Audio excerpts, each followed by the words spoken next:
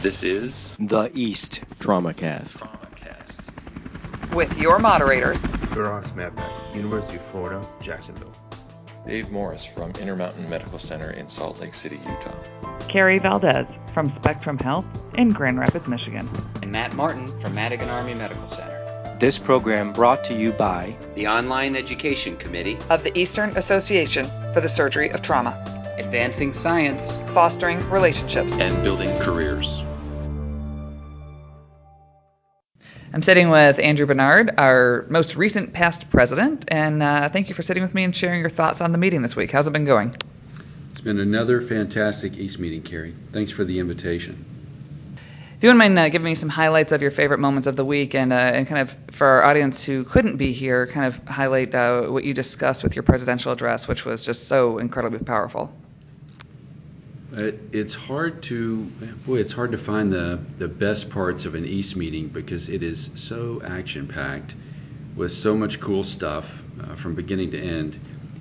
And I think what's special about the East meeting is that every year it's a little bit different and there's a little bit of new programming.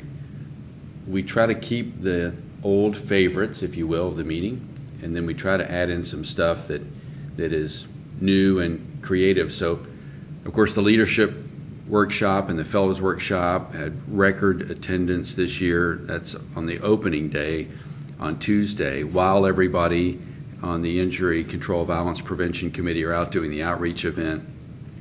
It's kind of a pre-meeting run-up.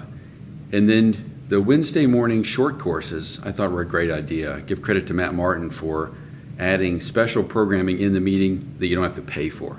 So these short courses on research and injury prevention and quality that people could take advantage of without an extra cost or could use that Wednesday morning to travel.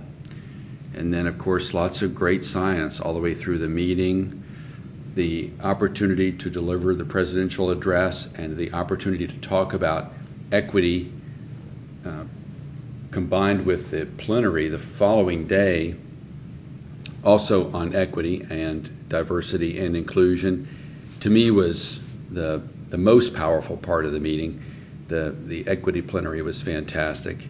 And then continuing into the rest of Thursday afternoon with the APP workshop and the Orions essays, and then on into Friday now with a great frame lecture from Dr. Ochoa talking about how we as disruptive thinkers can be more valuable to society and to our patients.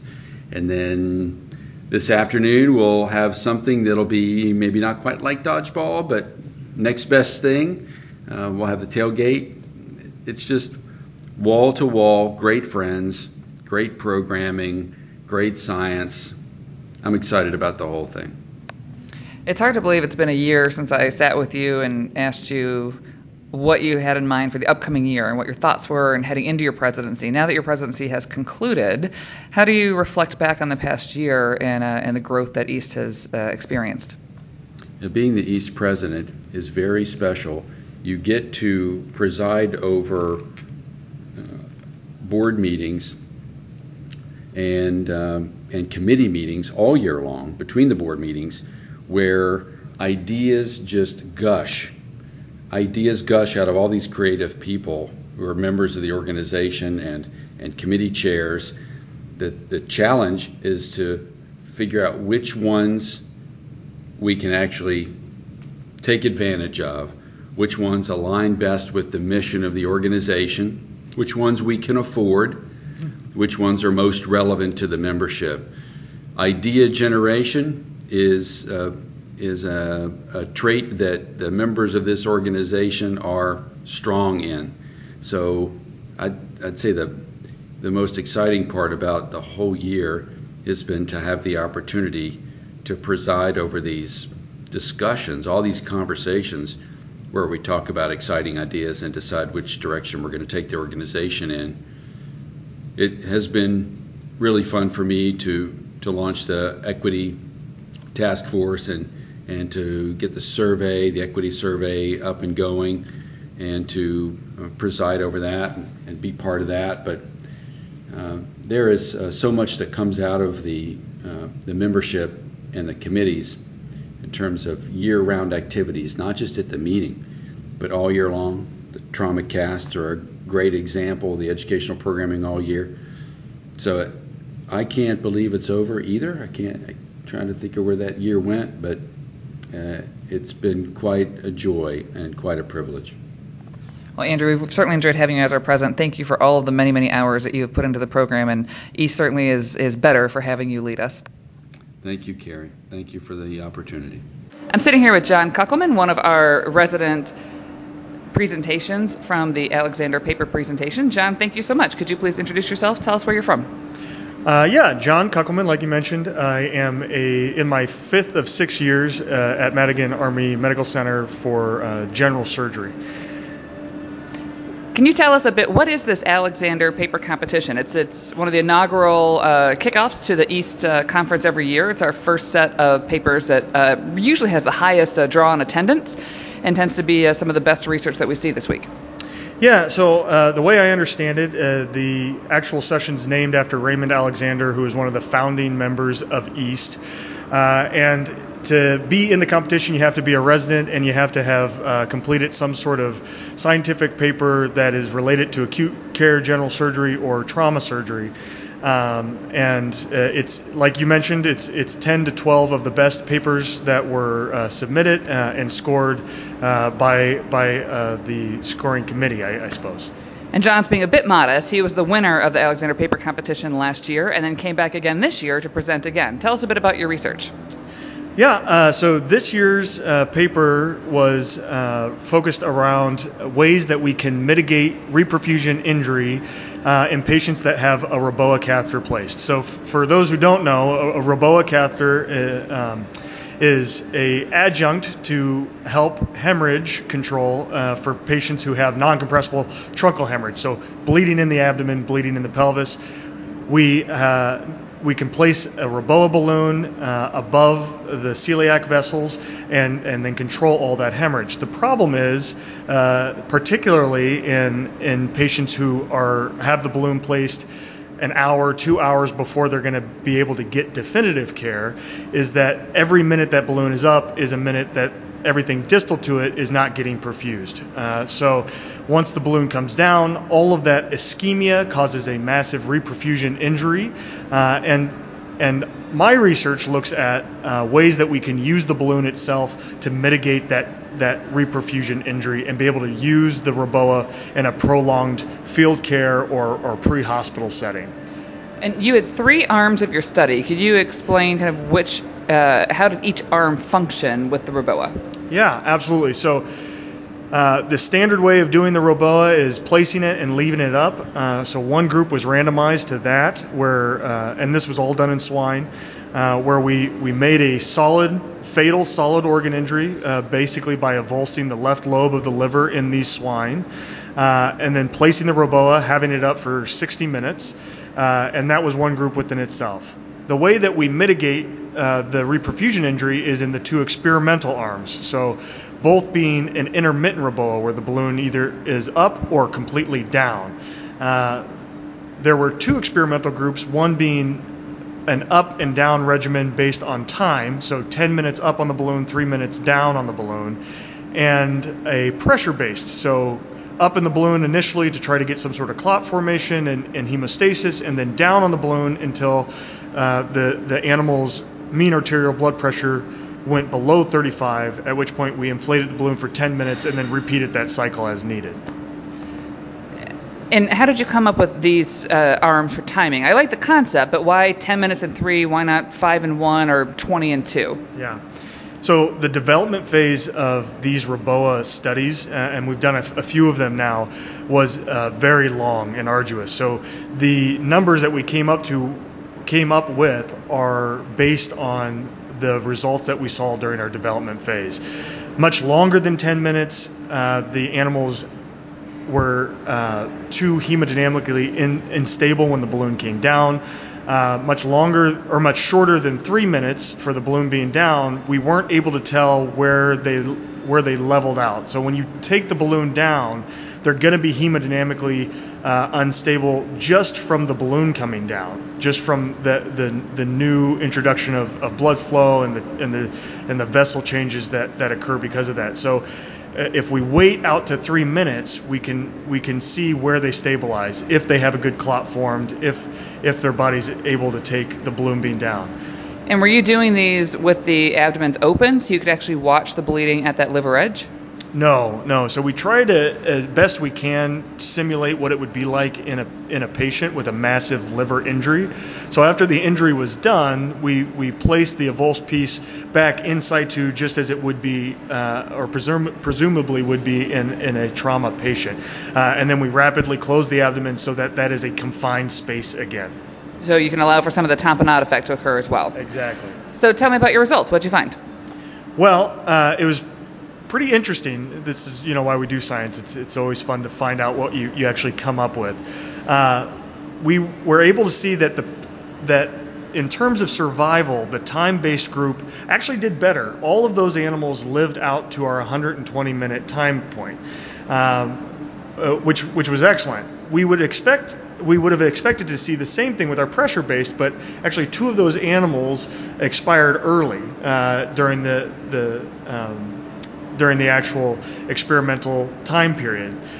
That being said, in terms of reperfusion injury, our pressure-based animals actually had much more physiologic parameters in terms of their pH, their lactic acidosis, how they responded to the balloon itself in terms of cardiac output and mean arterial pressure. So sort of a mixed bag. The way that we are presenting those findings or concluding is that in terms of survivability, we found that our time-based was a little more reliable, but if you survived the pressure-based, you actually did better physiologically. And it sounds like ultimately simply inflating the balloon and just leaving it up until definitive care did the worst. Yes, absolutely. So those animals all died pretty rapidly after the balloon was deflated. And interestingly, when you look at their blood loss, it was fairly low, but they died rapidly from their reperfusion injury, not from bleeding out. And just for some clarity, how many animals did you have in each arm of your study? There were 5 in each arm, Okay. So a total of 20 pigs. Lovely. Thank you so much for sitting with me. Have a good day. Yeah, thank you. I'm here with Mira, one of my friends from Fellowship, who has launched her very first multi-center trial. Mira, go ahead and introduce yourself. Good morning. I'm Mira Ghanem. I'm currently an assistant professor of trauma at Shock Trauma in Baltimore, Maryland. Thanks for having me, Carrie. So you started at Shock Trauma, you're a junior faculty member, and you decided to take on a project that's a multi-center trial, right? Why not just do it at your own institution? Like, what inspired you to kind of take on something this large?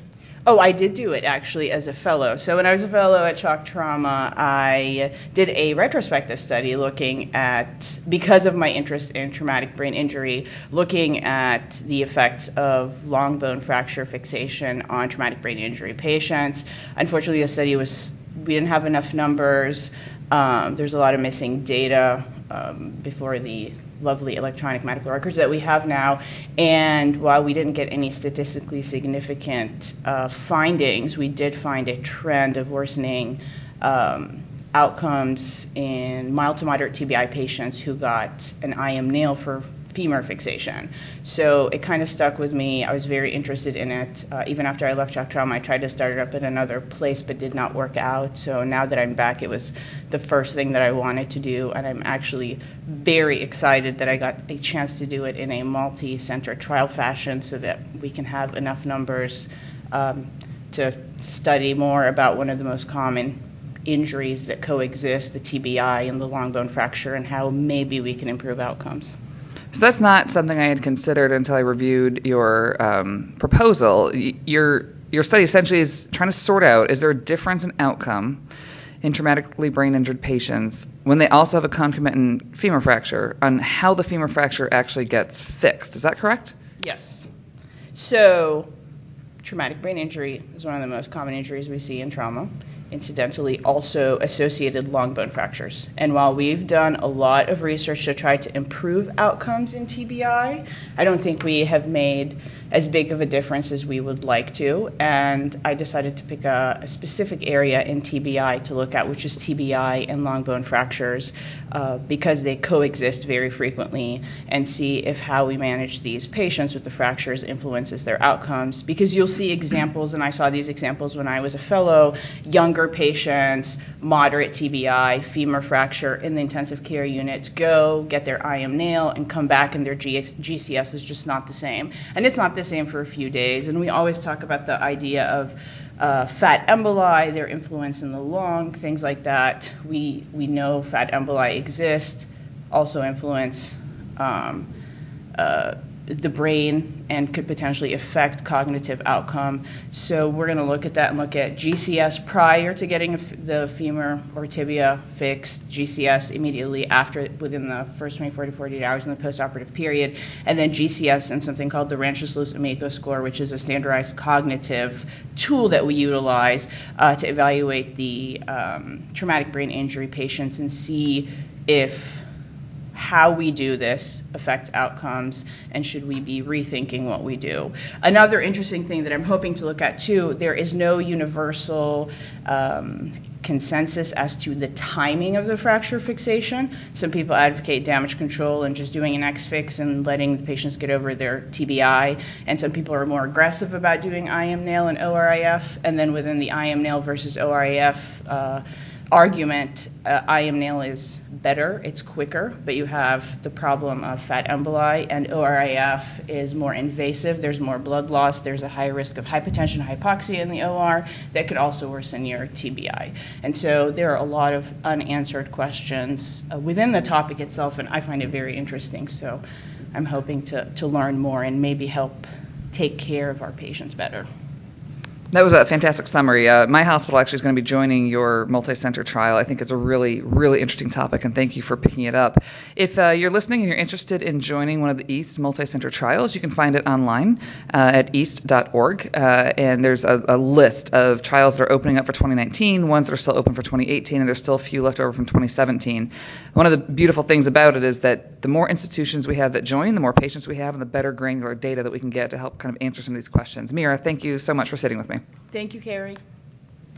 I am here with Patrick, who might be the youngest person I've ever interviewed for a TraumaCast. He is a fourth-year medical student who just did a really cool paper and presented, and I wanted to give him the opportunity to share his experience. Patrick, thank you so much. If you could introduce yourself and tell us about your paper. Sure. So my name is Patrick Isola. I'm a fourth-year medical student from Creighton University's Phoenix Regional Campus, and that's where I'm coming from today. I am originally from Seattle, Washington. So yeah, our paper, it was a Google Street View assessment of environmental safety features looking at a pedestrian's risk of mortality. We investigated accident sites to look at these safety features and see how they would impact a patient's survivability in a collision. And what were the safety features that you were looking for?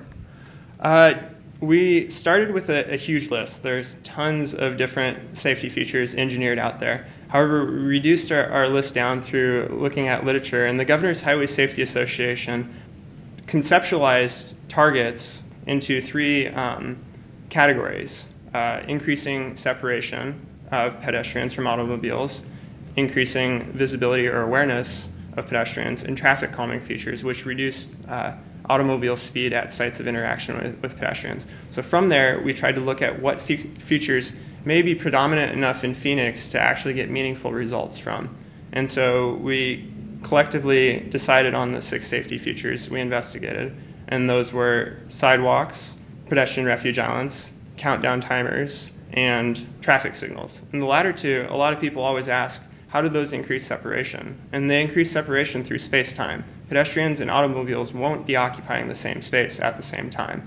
And so that was the idea behind those 4 features. The additional 2 were high visibility crosswalks, which are readily prevalent in most cities and very prevalent in Phoenix. And then the final one was lane reductions. Lane reductions was the hardest to come up with an actual definition of a safety feature, because lane reductions occur in many different modalities, whether they're absolute reductions of lanes, taking out a number of lane, or implementation of bike paths or other road congestion features to reduce speed. So we determined using lanes greater than 6 and lanes less than 6 because that kind of defines roads that are more congested and more chaotic. They have more cars on them and can be more dangerous. And so that's kind of how we came up with that 6th safety feature. So just so that listeners are clear, then what Patrick and his group had to do is sit with every single patient that came in their study and go through a 360 Google Street View of the accident site itself, which was incredibly labor-intensive, but a very cool kind of way of looking at secondary injury prevention through pedestrians struck by automobiles. So Patrick, tell us, what did you find? Are any of these features that you evaluated significant for improving mortality rates? So the results of this feature showed that only one safety feature actually had significance on a univariate analysis, and that was the lanes greater than or less than 6, those road calming features that determine how many vehicles a pedestrian interacts with. All other safety features were found to have no impact on mortality. However, when we combined them into a safety score, which was a tabulation and giving equal weight to each feature, a 0 through 6 score, we're able to find significant variance in those that survived versus those that died. So in essential, it's a little bit of help from each one of those safety features all combined together will actually decrease your risk of mortality. Is that a way of thinking of it? Correct. That's exactly what we were going for, is the collection of different types of safety features, whether synergistically or additively. Unfortunately, we haven't teased out that relationship, create significance in mortality. Well, I think it's a cool study, and one comment I had made is that his data came from the trauma registry, so they evaluated everybody who actually made it to the hospital alive, and then looked at their risk of mortality after arrival, and I think the future of this study really could be to include all the patients who died on scene, and you may find some more significance, which could really impact city planning in the future. Exactly. That was a wonderful thing to add, and I look forward to pursuing it in the future. Great. Thank you so much. Yeah, thank you. I am here with Paula Ferrara. Anybody who has ever been at an East meeting certainly knows Paula. She's very active and involved. Paula, thank you for sitting with me. Thank you so much for having me. So my name is Paula Ferrara. I'm a professor of surgery at VCU. And at VCU, I direct this TQ and the fellowship. And at East, I have had several roles in different committees. This is a dear organization that I think is full of energy and ready to make some changes to support young surgeons. And so you're just coming off as the mentoring committee chair. What was that like to chair a committee, and then what did your committee do while you were in charge? That was wonderful to have the opportunity to chair a committee, but I think that the fact that it was the mentoring committee was full circle. I was in the first mentoring pair. So Vince Gracias started this mentoring initiative before it was a committee. And I was the first, one of the first mentees 10 years ago with Dr. Nagy, who's one of I think the first woman president of East. She changed my life. She's an amazing person. But I also think that this is what East is all about. So the mentoring program, we have paired in the last few years 151 pairs. We're the largest mentoring program that exists for young surgeons. This year we paired 28 people.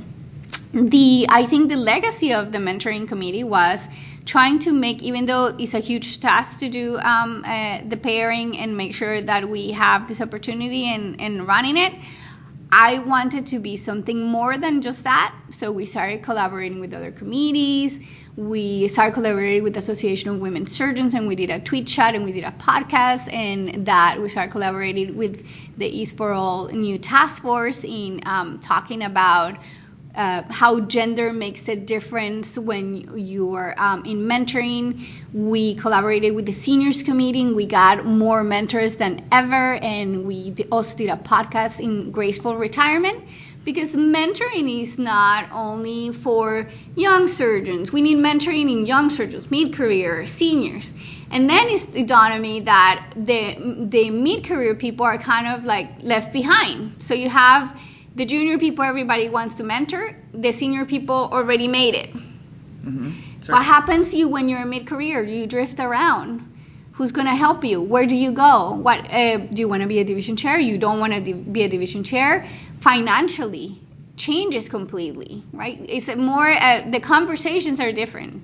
Your leadership development, your personal development, how your family, like we mentioned before, like all the things that were at risk for burnout. So I think it's a very vulnerable situation to be in mid-career. So we created this leader and coaching program for mid-career. We made it more than not as broad as the mentoring career program. So we recruited 3 leaders: Dr. Michael Rotundo, Dr. Deborah Cools, and Dr. Len Jacobs. And we asked for applications. We got very competitive applicants, which meant that there was a need. And 3 evolving leaders have been chosen by the mentoring committee, and we did the process very transparent and as a grading process, so to make sure that we have taken into consideration several issues. But I really encourage whoever didn't get it this year to apply again, because this is an amazing opportunity, and all of the people that applied were competitive for it. And Dr. Davis Karupa, Cindy Talley, and Mayor Patel have the opportunity to be the evolving leaders. They have already met with their coaches, and conversations are on their way. And we had a phone call, they already said that their discussions are so much different than the ones that they have as mentees when they were younger, and they feel a difference in how they're supported. That's wonderful. Thank you very much. Thank you. I'm here with Rachel Colquitt, who just presented a really interesting paper at the critical care section on Friday afternoon of the conference. Rachel, if you would introduce yourself and let us know about your paper. Sure. My name is Rachel Colquitt. I'm from the University of California, San Francisco, and our paper was showing a validation study of a predictive algorithm to help us translate all the complex data in the ICU into a simple visualization to try to earlier predict who's likely to need an unplanned intubation. So would this be, at least it looked like when I was watching on the screen, it's all the information we already collect, but then it's a computer model to help us start to predict when patients would need an intubation that may be unplanned. And then would there be another screen next to the patient, similar to with the vital screen or maybe the Vigilea or the FlowTrack or the Cheetah, like all these different monitors? This would be an additional monitor. Is that correct?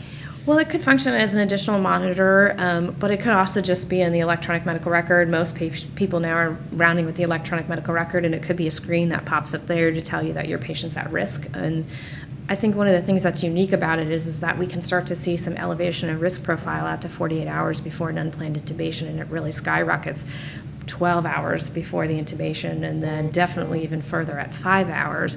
And I think most of us would be surprised that a patient we could say definitely was going to need an intubation 24 hours beforehand. The idea behind it is not necessarily to tell you should prophylactically intubate your patient, but for you to realize that a patient's at risk. Not everyone who's at risk with these models will go on to require unplanned intubation, but there's something going on in the physiologic dynamics of the patient that would suggest that you may be able to make an intervention that could either avoid the intubation in a perfect world, or if they progress to the intubation, you could have prepared your patient in such a way to minimize the risk of an unplanned intubation. Sure, I can see huge application on this, particularly with our rib fracture patients, because a lot of times we admit them to the ICU, and at least at our hospital we kind of call it rib watch. We just kind of stare at these patients, particularly the elderly patients with multiple fractures, and we just wait to see if they're going to need to be intubated. Of course, like you suggested, we do all the preventative measures for improved pulmonary function, but this could be a great place to use this to help predict which patients even need to even stay in the ICU. Do you think that's fair to say at this point? Absolutely. Some of the preliminary work done by our collaborators at the University of Virginia was specifically designed to look at intermediate care patients and trying to use some of these algorithms to predict who needed to go to the ICU because they had impending respiratory failure and who could stay in an intermediate monitored situation. So I think people like to believe that intensive care unit beds are an unlimited resource, and we tend to treat that like that in our healthcare system, but those are expensive resources. And so definitely these types of tools are being developed to try to help us figure out better who we can triage to what scenario to really maximize outcome and minimize harm. Is this a tool that is available now? Like if I wanted to go back to my home hospital and buy this display or this monitor, can I do it, or is it still in the preliminary phases? It's still in a preliminary phase. The group at the University of Virginia has done a lot of work to figure out a commercial application for this, and it's definitely something that in a fairly short period of time could potentially be in people's own ICUs, but it also uses data that everyone has available, so it doesn't require a lot of infrastructure in order to integrate it, which is an important piece of developing these solutions if we actually want to see them come to life. Great, Rachel. Thank you so much for your research and for taking time. Thank you so much. It's Friday morning. I'm sitting with Dane, who presented a quick shot yesterday evening on tracheostomy timing. Dane, if you would introduce yourself and tell us about your paper. Sure. I'm Dane Scantling. I'm one of the chief residents at Hahnemann University Hospital, which is the teaching hospital of Drexel University. My paper was about the use of tracheostomy in spinal cord injury patients. We had noticed several years ago, as I'm sure other centers have also noticed, that many of these cervical spinal cord injury patients wound up needing tracheostomy, but we didn't really know how to identify who would actually need it. A lot of the research that's out there has focused on whether or not patients did undergo tracheostomy, but not necessarily whether they would have actually benefited from it. We know that using tracheostomy as an outcome is not necessarily a great indicator, as there are a lot of reasons why somebody may or may not actually undergo the procedure. As a result of that, we elected to use 7 days on the vent as our outcome, because we know that 7 days of ventilator time is when you should get a tracheostomy, as it reduces your ventilator time, your length of stay in the hospital, length of stay in the ICU, and the cost of your admission. Some papers have also stated that there's a reduction in ventilator-associated pneumonia, but that's pretty controversial. So in order to get enough patients to do this, we used the Pennsylvania State Trauma Database, and we wound up with about 605 patients with spinal cord injuries in the cervical region who ever wound up needing any time on the ventilator. When we actually looked at these patients, we came up with a scoring system that ranged from 0 to 3.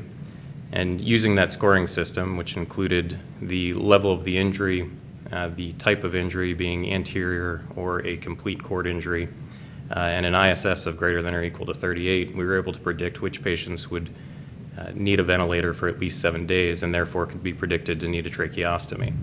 Our score ranged from about 38% needing a tracheostomy based on the ventilator time to 98% needing a tracheostomy based on the ventilator time.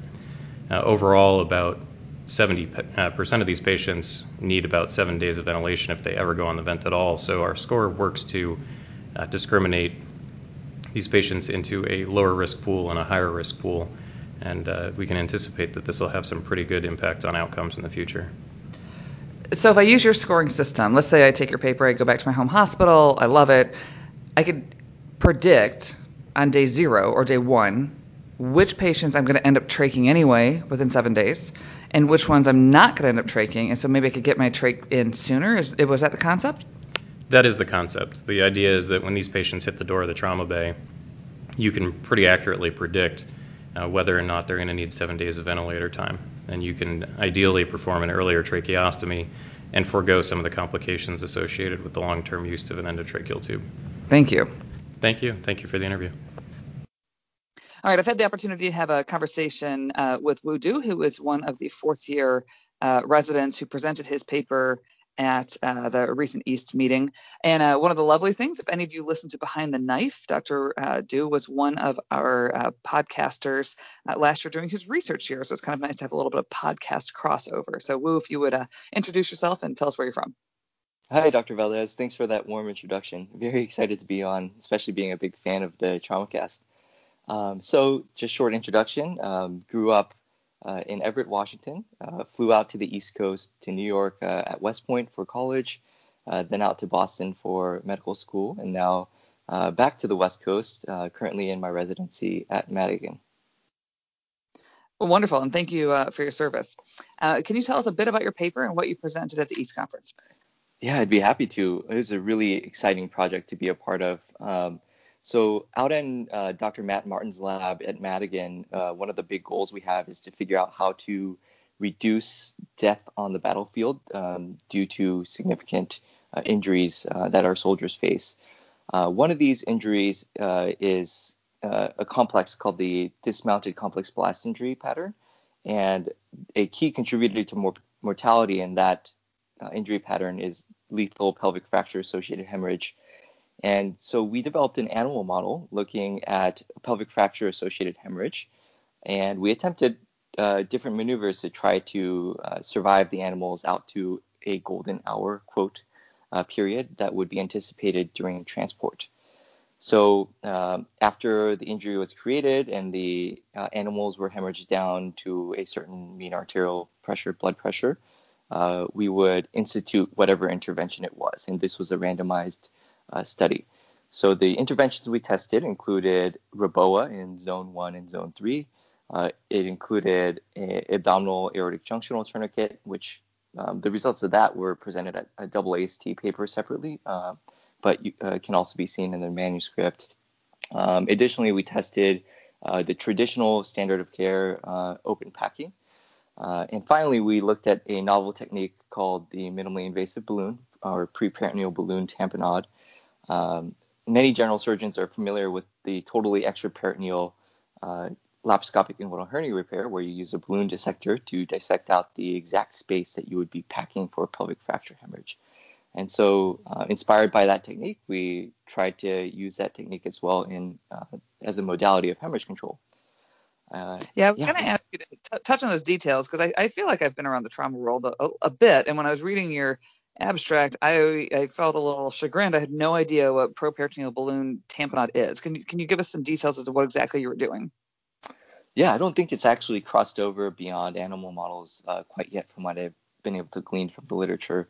But essentially, when you do a preperitoneal dissection for a laparoscopic inguinal hernia repair, you're cutting down just beneath the umbilicus, just beyond the anterior rectus sheath, and you slide the dissector right behind the rectus to the point where you get below the arcuate line, and then you expand a balloon in that space. And as the balloon fills, you would fill the exact cavity that would be the space of Retzius, essentially.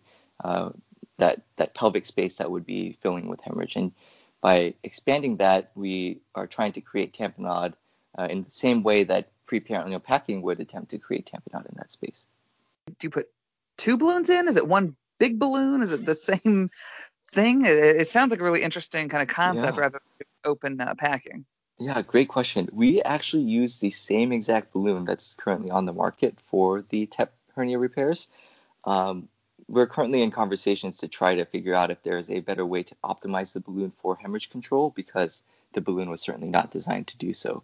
But it is a single balloon that you just inflate in that space, just as you would a TEP.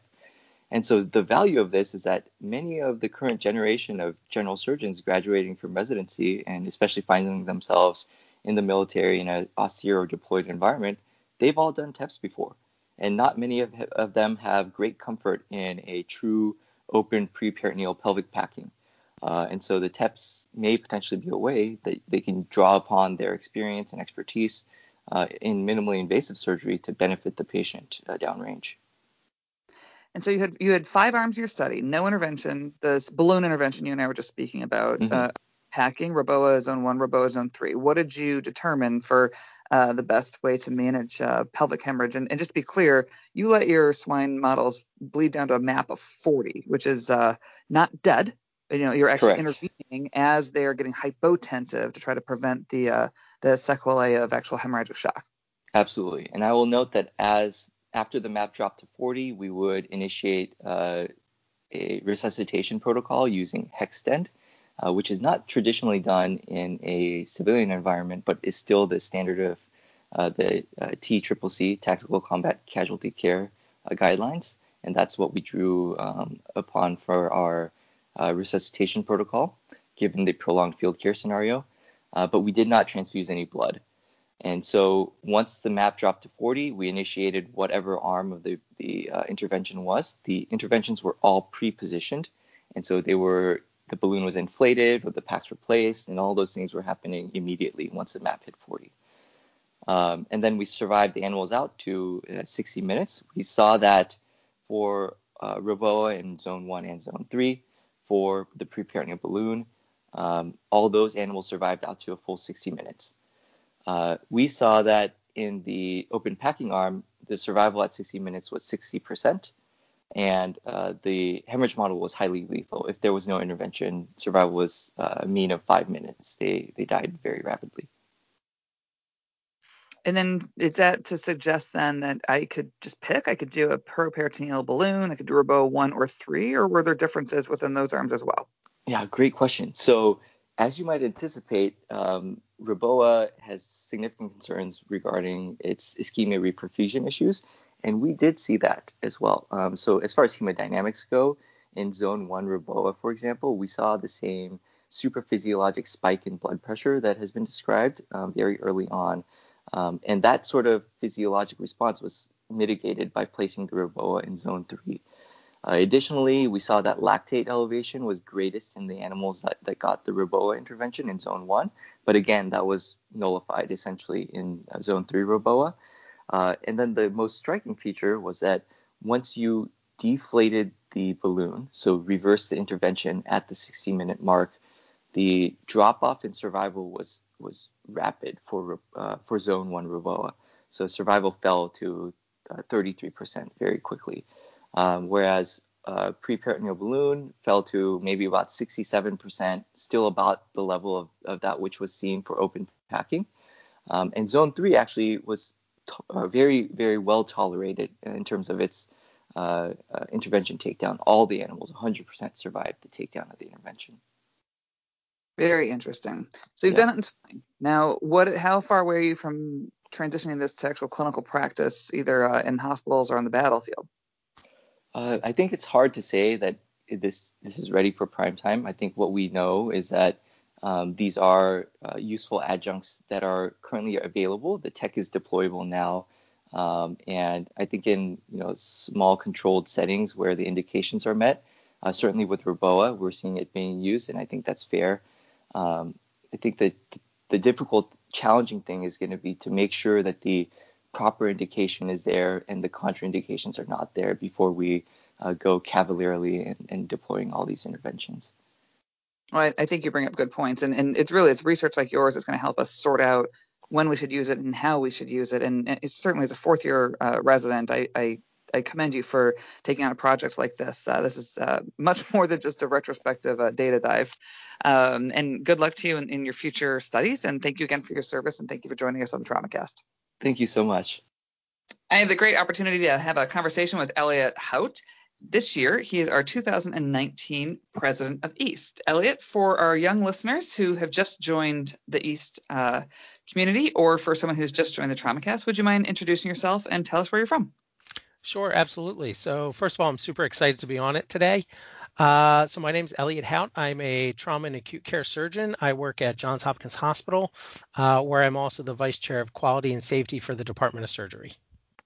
So what I'd like to start with, because anyone who's been in EAST for a while has gotten to know you because you're just very friendly and gregarious and out there. But if we have a new listener or someone who's just joined EAST and they're going to hear from our president, I was hoping maybe you could take us back to when did you join EAST and how did you become the president? What's your story been over the past few years? First of all, it's a huge honor to be the president of EAST. I went to my first EAST meeting. I was a trauma fellow, and I went to the EAST meeting and I was hooked. I just felt like it was going to be my home. If it were up to me, I'd wear a Hawaiian shirt to work every day.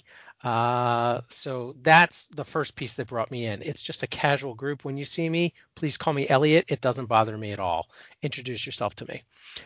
So the way I got involved with EAST was I had done my fellowship at University of Pennsylvania, and my fellowship director, Pat Riley, was chairing a committee and emailed me and said, "Hey, Elliot, would you like to be on this committee? I'd like to get you involved. I think you'd be helpful for the EAST organization." And I told Pat, sure, I don't know what you want me to do, but I'll do whatever you tell me. And that was my first assignment to the program committee, back in 2006. I was a really junior faculty, and that's really how I got involved. I worked on the program committee. I worked on some guidelines. I got onto the publications committee. And I was working hard and doing what I thought were good things for EAST. And then I got asked to chair the guidelines committee. I will always be partial to the guidelines committee That group works super hard to put out probably the number one product East is well known for, and I was honored to do that for 3 years. And then after chairing that committee, then I got tapped to be on the board. I worked on the social media committee when it wasn't a thing, and we tried to get that going. And then executive committee secretary, and here I am as the president. If you'd asked me 15 years ago, my first meeting, did I ever think I'd be president? The answer is absolutely not. What was it about that first meeting that made you hooked? I think it was this great mix of high quality science. So I think you have to put science first. I don't want to go to a meeting that has low quality science. So the first thing is good science that's coming out of the meeting. But also you could go talk to people and introduce yourself. And even the most senior people are willing to talk to me as a junior faculty member.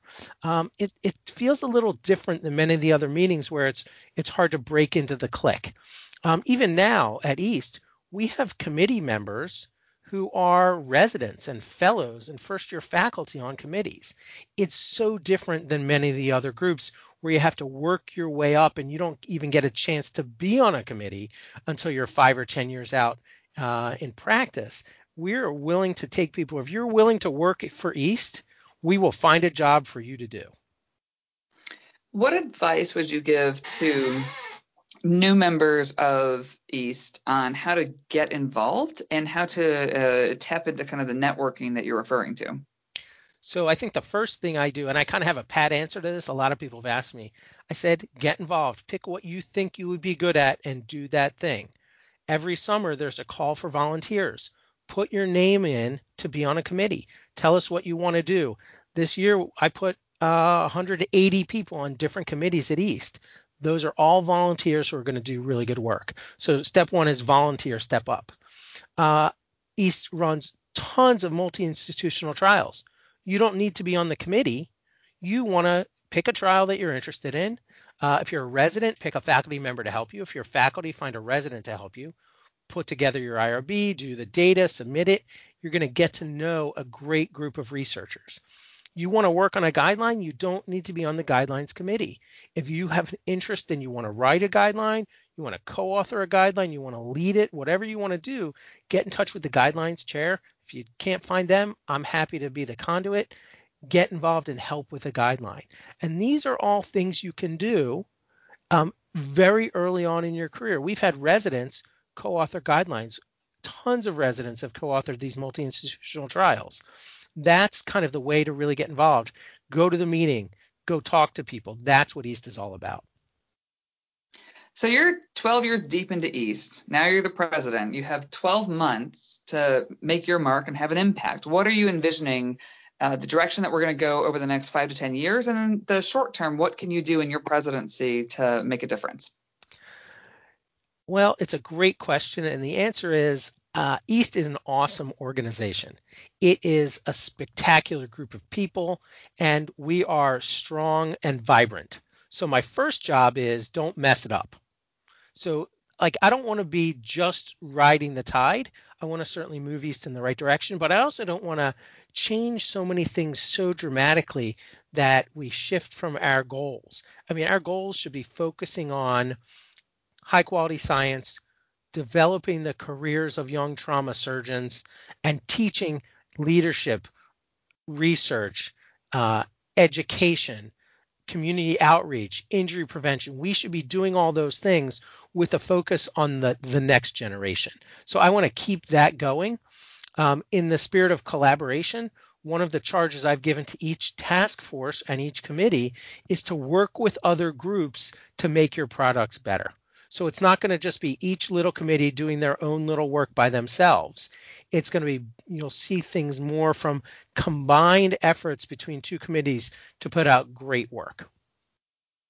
And I look forward to that. When we had the meeting with Dave Morris, the chair of the Online Education Committee, he let us know that was your charge. And a lot of it was each committee needs to get involved and work with online education and improve that, because that really is our product. That's the best thing we bring to the public. We bring it for free, is all of our education, like you referred to, the practice management guidelines, and as well as TraumaCast itself. Yeah, and I would say, I mean, literally the overall charge to all committees. That one specifically is each committee is going to work with that group to figure out what is coming out on Twitter, what is going to be a good East Minute, what should be a podcast, a career cast, a trauma cast, what should be an online webinar, what should be other things that we can do. East committees do this amazing amount of work, and I feel like it needs to be showcased to the world of everything East has to offer. And I don't want there to be any secrets. I don't want someone to go to the website and be like, oh my gosh, I didn't know East did this. I want us to advertise isn't really the right word, but put out there the great work each committee is doing. And that's where this group is going to do a great service for East.